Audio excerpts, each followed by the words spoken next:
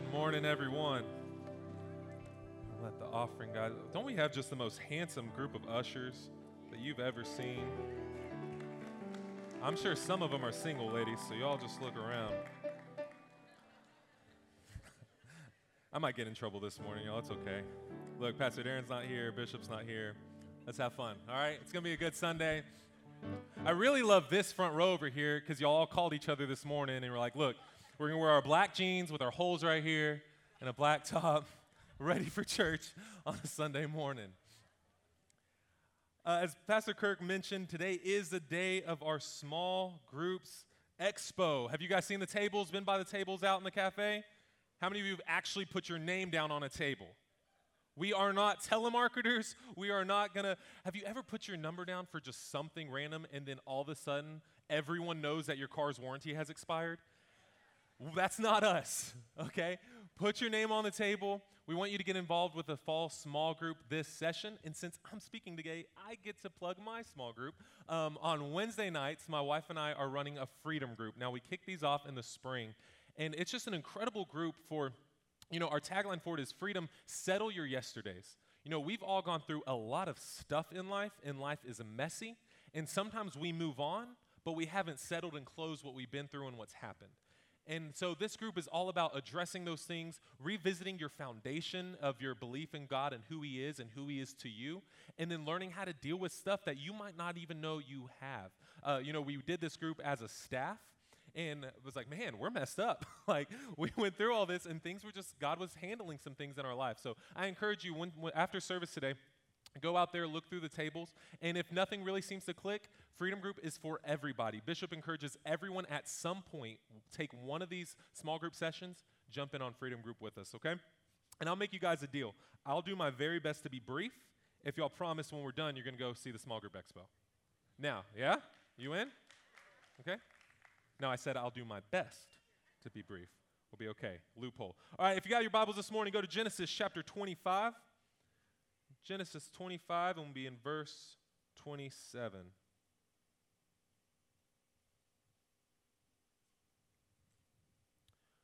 Genesis 25, verse 27.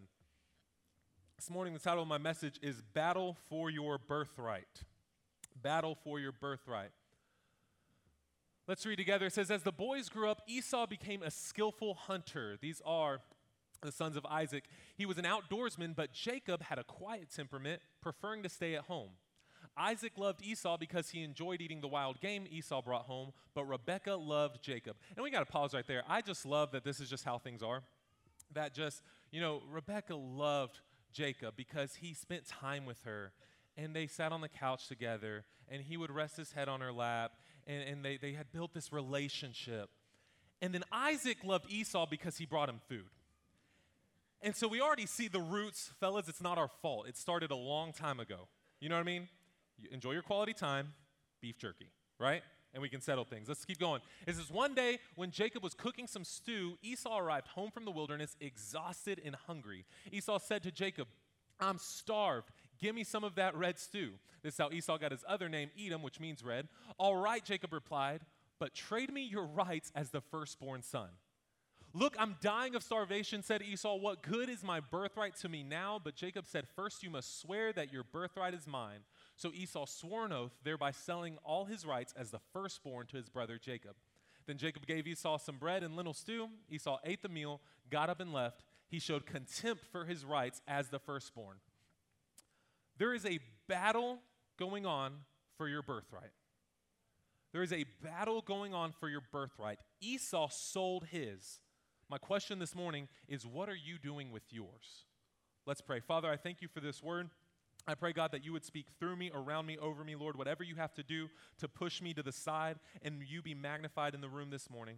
God, I pray that all of our hearts and our minds would be open to receive everything you'd have to do, God, that you would challenge us this morning to do more, God, to get closer to you, to experience you in a new way.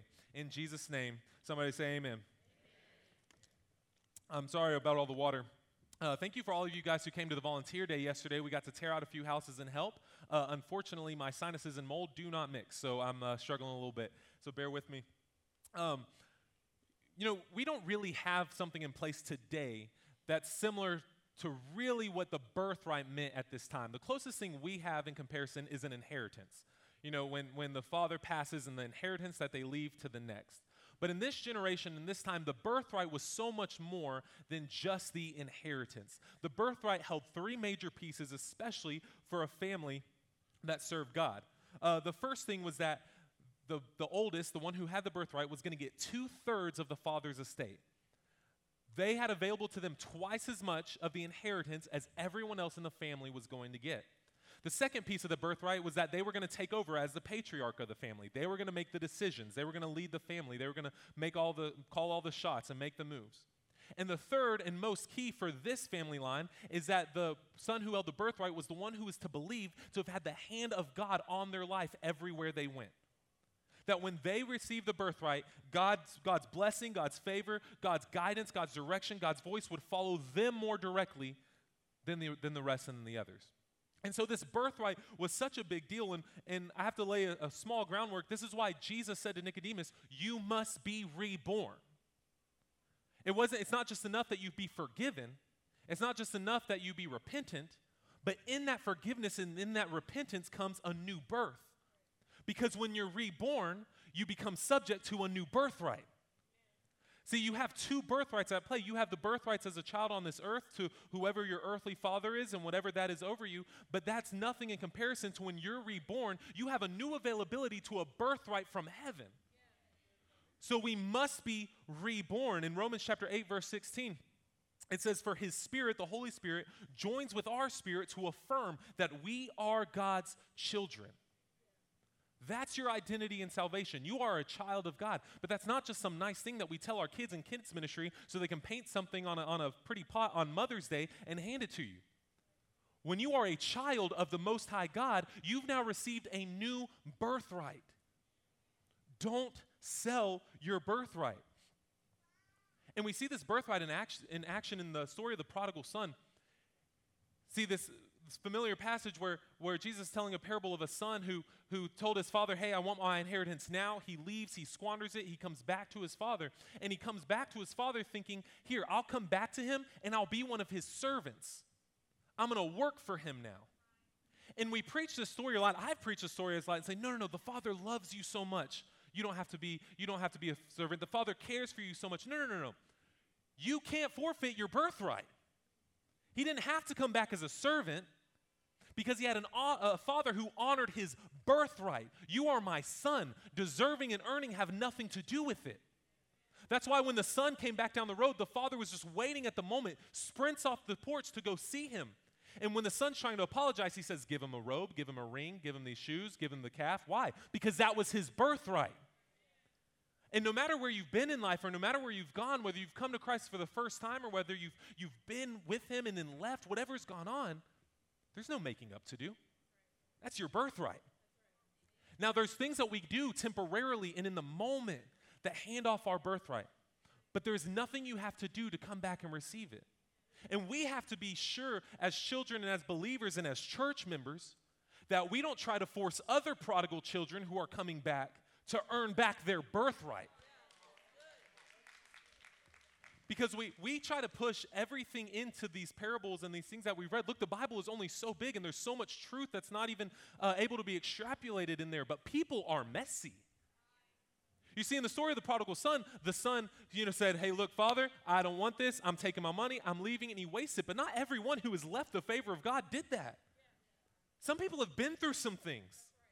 Some people were chased off by the church. Some people were hurt by pastors. Some people were hurt by church members. Some people were hurt by people who thought they were doing the right thing because they were too concerned about battling for their rights on earth and not concerned with battling for the birthright of themselves and for everyone around them.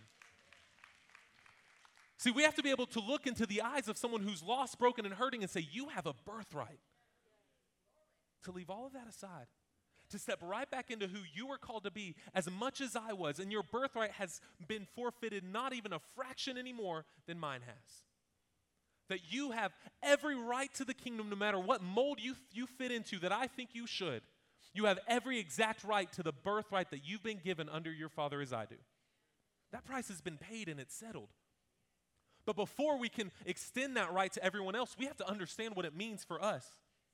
Because we saw in Genesis chapter 25, verse 34, it says, then Jacob gave Esau some bread and lentil stew. Esau ate the meal, then he got up and left. He showed contempt for his rights as the firstborn. That word contempt, in other translations, he despised it. He didn't value it. He didn't understand what it was worth. Do we understand how many times have you heard a pastor say, the God of Abraham, Isaac, and Jacob, the God of Abraham and Isaac and Jacob, the God of Abraham and Isaac and Jacob? It was supposed to be the God of Abraham, Isaac, and Esau. But he didn't understand the value. He didn't understand what that was worth. So the number one thing I have to tell you this morning is you have to recognize the value of your birthright. Recognize the value of your birthright. Realize the value of your birthright. And so I'm going to give you a few things, scriptures with each of them. There are some pastors, and you can go through and study, that they say there's over 180 portions of blessing that are attached to your birthright. And we're going to go over all of those this morning. Y'all are in for like a half second. I'm going to give you like 4 or 5. Why don't we just start there and we'll go from there. The number one thing in Acts chapter 2, verse 38 says, Peter replied, each of you must repent of your sins, turn to God, be baptized in the name of Jesus for the forgiveness of your sins. Done. You're now a child of God. Why? Because then you will receive the gift of the Holy Spirit. What did we realize earlier? That when you receive the gift of the Holy Spirit, he affirms you as one of God's children. This promise is to you, to your children, and to those far away. You know who we are? We're those far away. That's our birthright. All who have been called by the Lord our God. The Holy Spirit is your birthright. The moment you receive salvation, you receive the Holy Spirit. The Bible says if you don't have the Spirit of God, you are not his child or son. The moment you give your life to Christ, when we tell our kids when they're little, like, do you want Jesus to enter your life? That's what we're saying to help them understand the fact that when you receive God, the Holy Spirit comes alive in you. And that's your birthright to walk in that. And the reason we have to start and realize that is because everything else flows out of him. Every other right that you have an agreement and an extension to comes out of your birthright to the Holy Spirit of God. Romans 6:22 says, but now you are free from the power of sin and have become slaves of God. Now you do those things that lead to holiness and result in eternal life. Your second birthright out of that is freedom. And freedom is not partial. We don't live partially free lives. Look at this in Jude chapter 1. It says, dear friends, I had been eagerly planning to write you about the salvation we all share. But now I find that I must write about something else, urging you to defend the faith that God has entrusted once for all time to his holy people. Now listen, I say this because some ungodly people have wormed their way into your churches, saying that God's marvelous grace allows us to live immoral lives. The condemnation of such people was recorded long ago, for they have denied our only Master and Lord, Jesus Christ. Your birthright is absolute freedom from the powers of sin. Absolute freedom from it. Now, where I have to be careful is because I don't think there's anyone in here trying to trip people up by saying, oh, don't worry, you can still sin. Don't worry, it's not that bad. But we have to make sure we're on the right side of grace. Because what grace means is you might still mess up, but you're forgiven. But grace does not mean you are bound to make mistakes. And this is a hard line because no one wants to stand up here and say that because that sounds like I'm saying I'm perfect, and I am not. My wife will attest. I am far from perfection. But my identity says I can strive for it daily. There's not things in my life that I just submit to and say, this is just who I am and this is how it is. If I truly believe that my master is the Lord and Savior Jesus Christ, then I don't serve darkness. What does that mean? When I make a mistake, it's my choice. In those moments, I am forfeiting my birthright to be free in exchange for slavery to sin. And we have to be careful because sometimes it's easy. We come into church and we say, so break every chain, break every chain. Oh, break every chain. And God's like, oh, okay. And you go, well, no, not that chain. I kind of prefer that chain. Just leave that chain. There's no such thing as partial freedom. Well, we're going to pick and choose our chains? We're going to pick and choose our links? God, save me from this, deliver me from this, move on to this. Don't touch that. Don't mess with that, God. Freedom is your birthright. If you don't understand that freedom is your birthright, that these battles that you're facing are already over and won, you're submitting yourself to things that you don't have to. You're putting up with things that when your Father is the creator of the universe, you don't have to. Romans chapter 8, verse 31. Yeah, y'all can get excited this morning. It's okay. God's good. Romans chapter 8, verse 31 says, "What shall we say about such wonderful things as these? If God is for us, who can ever be against us? Since he did not spare even his own son, but gave him up for us all, won't he also give us everything else? Who dares accuse us, whom God has chosen for his own? No one. For God himself has given us right standing with himself. Who then will condemn us? No one. For Christ Jesus died for us and was raised to life for us and is sitting in the place of honor at God's right hand, pleading for us. Can anything ever separate us from Christ's love? Does it mean he no longer loves us if we have trouble or calamity or are persecuted or hungry or destitute or in danger or threatened with death?" What is he saying? Those things are going to exist. Those things will swirl in your life. But as the scriptures say, for your sake we're killed every day. We're being slaughtered like sheep. But no, despite all these things, overwhelming victory is ours through Christ who loved us. Overwhelming victory.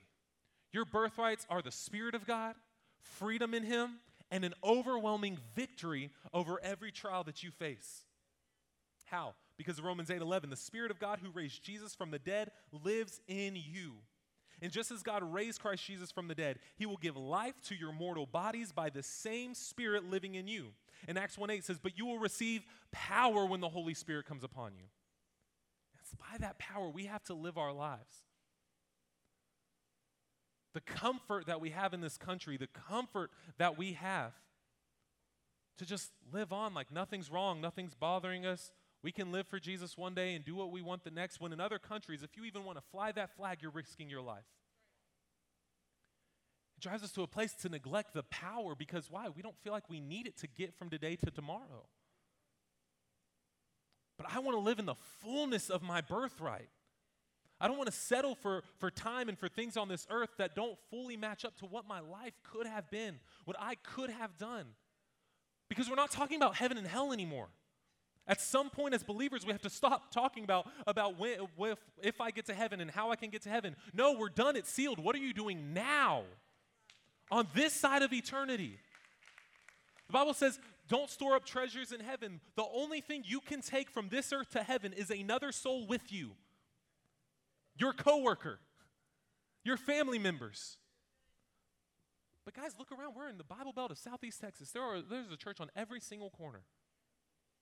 Why should anybody be surprised or look up when we say, hey, come to church for this, come to church for this? Why? Because we should be walking in an undeniable power by our birthright that we don't even have to speak, that when they see it in our lives, they're drawn to it. People want something different. People want change. People want healing. We sing your name is healing, your name is power, your name is life. But we don't live that. What does that song look like you in your life tomorrow? What do people see about that in your life tomorrow? That's your birthright. Next thing you have to do is be ready for the wilderness. In Genesis chapter 25, verse 29, it says, one day when Jacob was cooking some stew, Esau arrived home from the wilderness exhausted and hungry. Exhausted and hungry. My wife traveled a lot when she was a kid. They moved around a lot, military family, so they're always driving around, homeschooled on the road, doing that kind of thing. And I think that road life kind of got to her. I hadn't even gotten there yet, Pastor Kirk. He knows I'm in trouble and just trying to help me out. I appreciate you. Are you sure? I'm going there. We're good. Power. It's not bad, babe, I promise. So, you guys know when you take road trips, if you're going through Baytown, where are you stopping? You don't take a road trip without stopping at Buc-ee's or somewhere. You stop at Buc-ee's to spend $150 on gas and a grill if you want one, whatever. We're doing it. Take a picture by a beaver statue. Guys, what are we doing? But I understand that. And when I go to buy Buc-ee's, I'll stop too most of the time. It's a good excuse. It's fine. But we would be driving 10 minutes down the road, and she's like, we got to stop and get snacks. Babe, I couldn't even open the peanut M&Ms by the time we get to my mom's house. Why are we stopping for everything? Like, no matter where we went, we got to stop and load up. We got to pack a cooler and snacks and sandwiches. And, like, it's a 30-minute drive. What are we doing? I got the lanterns and the tent and, like, everything. Huh?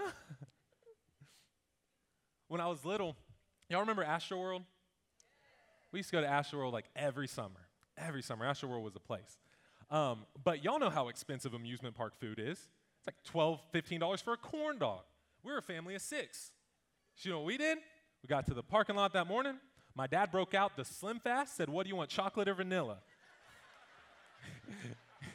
You downed a Slim Fast to hold you over for the morning. Y'all been there. You got into the park. When it was lunchtime, you know what you did? You went back to the car. You broke out the cooler. You made some sandwiches. Who wants mayonnaise? Who wants this? It doesn't matter. It's all we have. Cut up some corners. Hand it out. That's how we ate. Why? Because we were ready for the wilderness. I'm not spending $20 on a corn dog. I don't care if it's in the shape of Mickey. Like, none of that matters. We're not doing that. But look at Esau. The Bible said he was a skilled hunter. You only become a skilled hunter by doing something over and over and over. This wasn't his first hunting trip. Esau should have known better than anyone that sometimes you don't catch your game immediately, that sometimes it's a long excursion, that sometimes that battle, sometimes that trial, sometimes that trip takes a little bit longer than you might be expecting. Esau, why didn't you pack? Why did you go without what you needed to achieve what you went to do? Why did he allow himself to become exhausted and hungry? You know, when Jesus went into the wilderness and faced temptation, he was hungry, but he wasn't empty. And there's a big difference between being hungry and being empty. My wife tells me all the time, Albert, you're not hungry. You're not empty. I saw what you ate for dinner. Because being hungry and being empty are two different things. See, Esau was empty. When Jesus went into the wilderness and faced temptation, we knew he was full. Why? Because he had just been filled with the Holy Spirit. That it didn't matter what the hunger temptations were, he wasn't empty inside. Do you realize what you guys are going to be facing in life? I want the enemy to come after me. Because if he's not, I must be doing something wrong. I want him to have a target on my back, to at every turn try to take my legs out from under me. You know what that means? That means I'm doing exactly what I'm supposed to be doing. But within that, I also have to know I need to stay full. I need to stay full, because when we get empty, we forget what our strengths are. It's when we allow ourselves to become empty and drained, we become susceptible to trading our birthright. Remember what we read at the beginning? It doesn't make any sense to me. Esau was a skilled hunter and outdoorsman. Jacob was a peaceful man among the tents. Do y'all realize how this conversation should have gone? Skilled hunter wants stew. Peaceful man has stew. Skilled hunter takes stew. That should have been this entire exchange. I can't imagine if I had something my older brother wanted. He came home and I tried to charge him for it. But when we become empty, we forget what our strengths are. When we become exhausted and we become strained, we become susceptible to trading in our birthrights. Because we're so captivated by what's happening right there. And what happens is we begin to make very, very poor trades. Very, very poor trades in our life. Because I mentioned earlier, your number one birthright is the Holy Spirit. You know what comes with the Holy Spirit?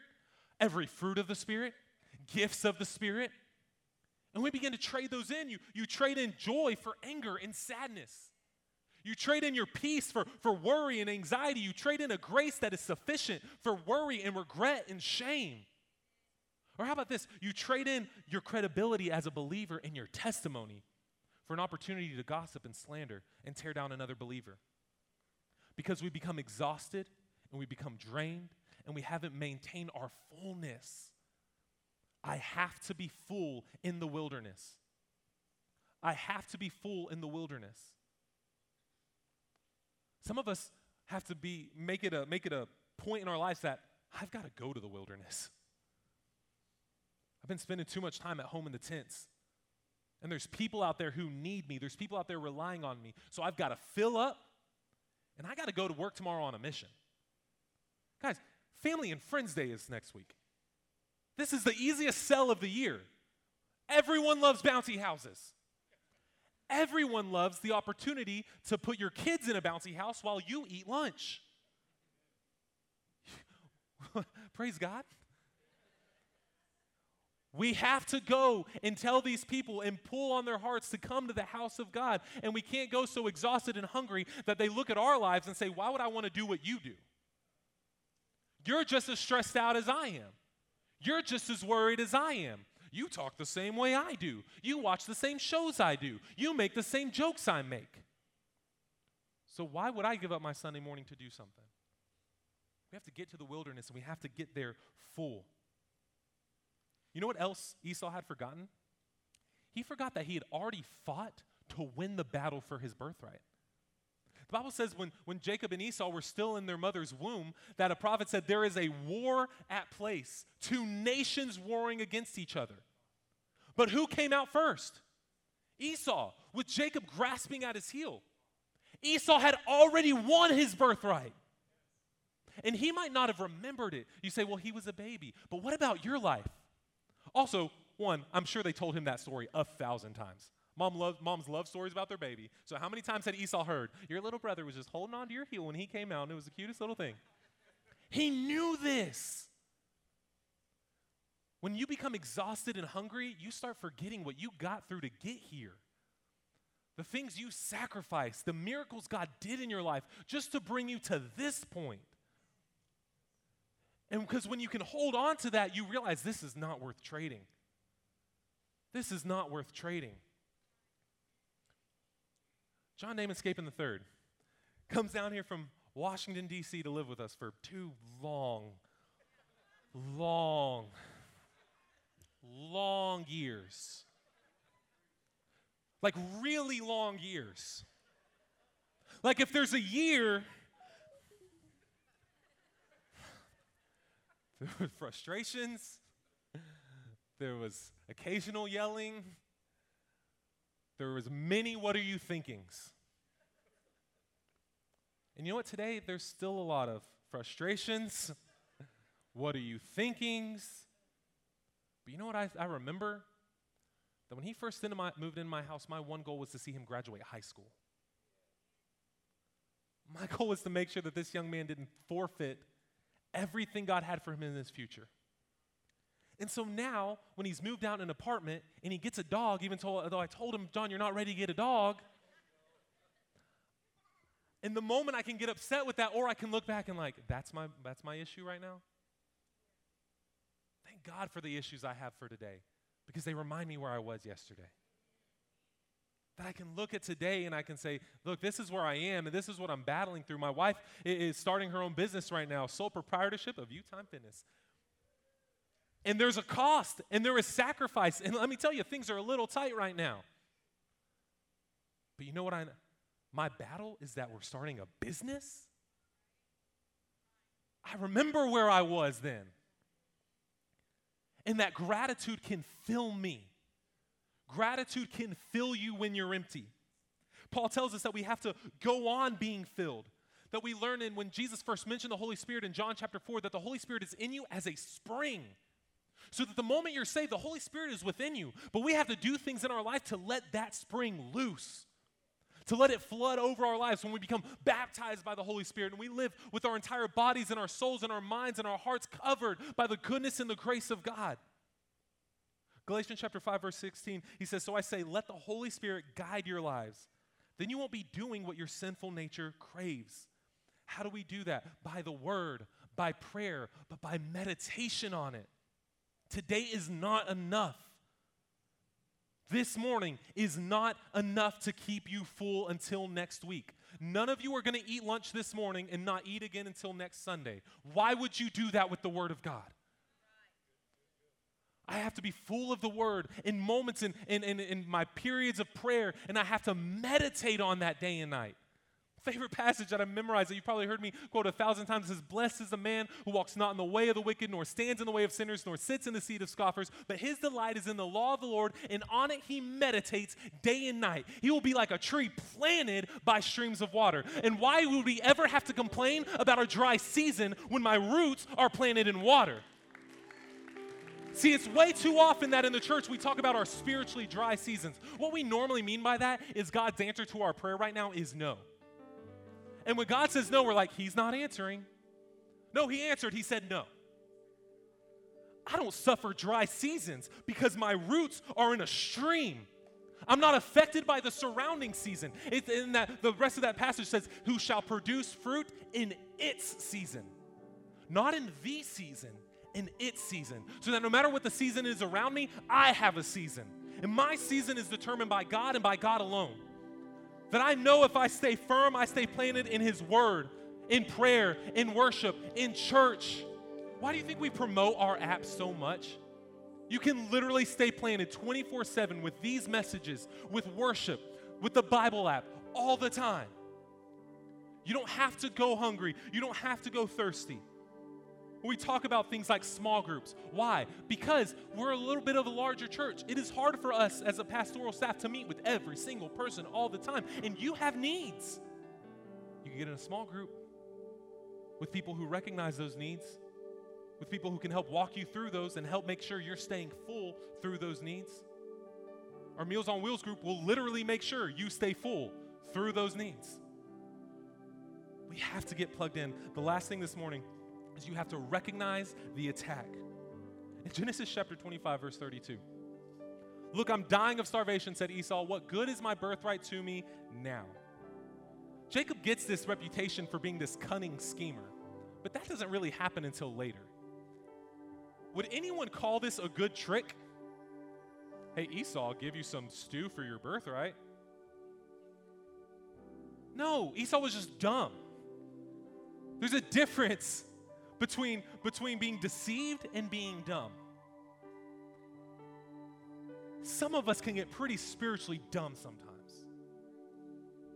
Why? Because we don't realize that this isn't a temptation, this is an attack. I'm trading in my birthright that moment. We can't afford to be prisoners of the moment with what's happening right there and right then. And this is why you can't afford to be dramatic. The enemy is waiting for that moment that you slip into that frame of thought that everything's so bad and everything's falling apart and this is all so terrible and this is all the worst. Why? Because that's when he slips in and makes you an offer that under any other circumstance would seem ridiculous. But if you're in that frame of mind, you say, what good is my birthright to me now? You cannot give up what you want most for what you want now. You cannot give up what you want most for what you want now. What a lot of you might want most tonight is to sit back and watch a football game. Or I'm sorry, that might be what you want now for this night. Not me, Cowboys, come on, y'all. 3-0, oh, the Dolphins and the Redskins and the Giants. That might be what you want now tonight. But if what you want most is to get out of debt, go to the Trammell's Life small group tonight and work on a plan to get out of debt. Most of our sins and our traps in life are why? Because we give up what we really want the most for what we want right now. And we have to hold on to this thought. This feeling will pass. When you get in those moments and you're ready to make a trade, you say to yourself, this feeling will pass. This moment will pass. There is nothing good the enemy can give you that isn't already in your birthright. But you say, well, why? God's not giving it to me yet. Because you're not ready for it yet. It's like when a child is set to inherit a lot of money, a lot of times there's stipulations on it. Well, when you're 18, the money will be released. When you're 21, it will be released. Why? Because you couldn't handle it yet. And we're asking God, why not now? Why couldn't you just pour out that blessing to me now? Because you're not ready to handle it yet. But don't turn to the enemy to trade that birthright in. Just wait for me. Make a plan. Get into action. Get in my face. Do what you've been called and asked to do.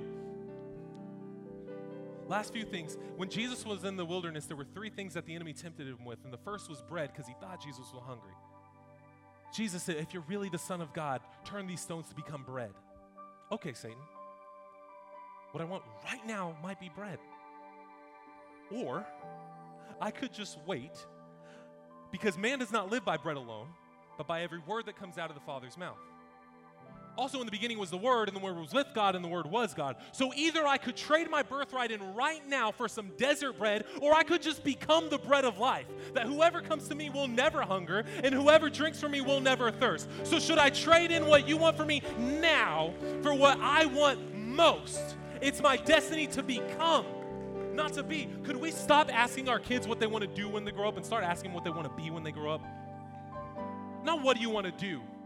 I don't ask Eli what he wants to do when he gets older unless kindergarten or first grade sends him home a paper. I said, Eli, who do you want to be? What kind of person do you want to be? Because I could settle for the what in the desert, or I could have the becoming in my Father. Second thing he says, well, why don't you throw yourself off this mountain and these angels are going to grab you and they're going to protect you and minister to you. Satan, how the heck are you tempting me with angels?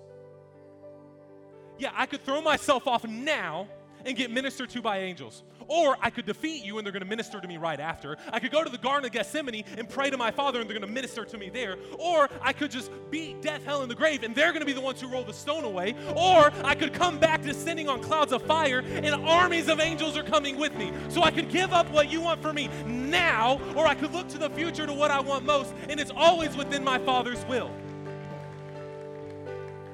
Look past what the enemy's offering you in now to what could it be in the future. You might have to take some hits. You might have to be humiliated. You might have to be embarrassed. You might have to lose a few things. But is that what you want most? Or is freedom in the eternity what you want most? Or is real power, is real future, is real standing, is that what you want most? Last thing he says, he takes him to this mountaintop and he says, look at all the kingdoms of the earth. Bow before me and worship me, and I'll give you every last one of these. Okay, Satan. I could take these temporary kingdoms of this earth right now, but why don't I just claim my rightful heir to the throne of the universe? Satan, I could take your deal right now, or upon my second coming, I'll have multiple crowns on my head, fire in my eyes, a sword out of my mouth, a sweet tat on my thigh that says King of Kings and Lord of Lords. I'll come riding down on white horses with every army in heaven behind me. Why don't I just take the earth then and then reclaim it and then rebuild it and make it the earth my Father actually intended it to be? Or I could take this sorry version that you're presenting me now. You cannot give up what you want the most for what you want right now. That will not sustain you. That will not sustain you. You have to realize the value of your birthright. You have to be ready for the wilderness, and you have to be able to recognize that attack in your life. My closing in my notes just says closing. I didn't really know what God wanted to do from there. But I feel like because it's one of those moments that, you know, and our prayer partners will be up here in just a moment. If you have anything you want to pray with someone about, absolutely, not a big deal. But you know what? This really matters tomorrow. Like I always used to tell students in youth, it's not that alter decision that you make, it's how you alter every decision you make thereafter.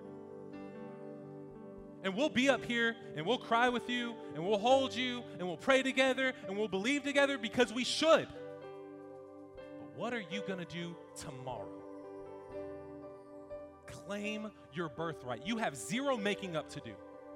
You start walking back to the Father's porch, and He'll get to you before you can get to Him. And He will hand you your birthright. Why don't you stand up with me this morning? Prayer partners can go ahead and come forward.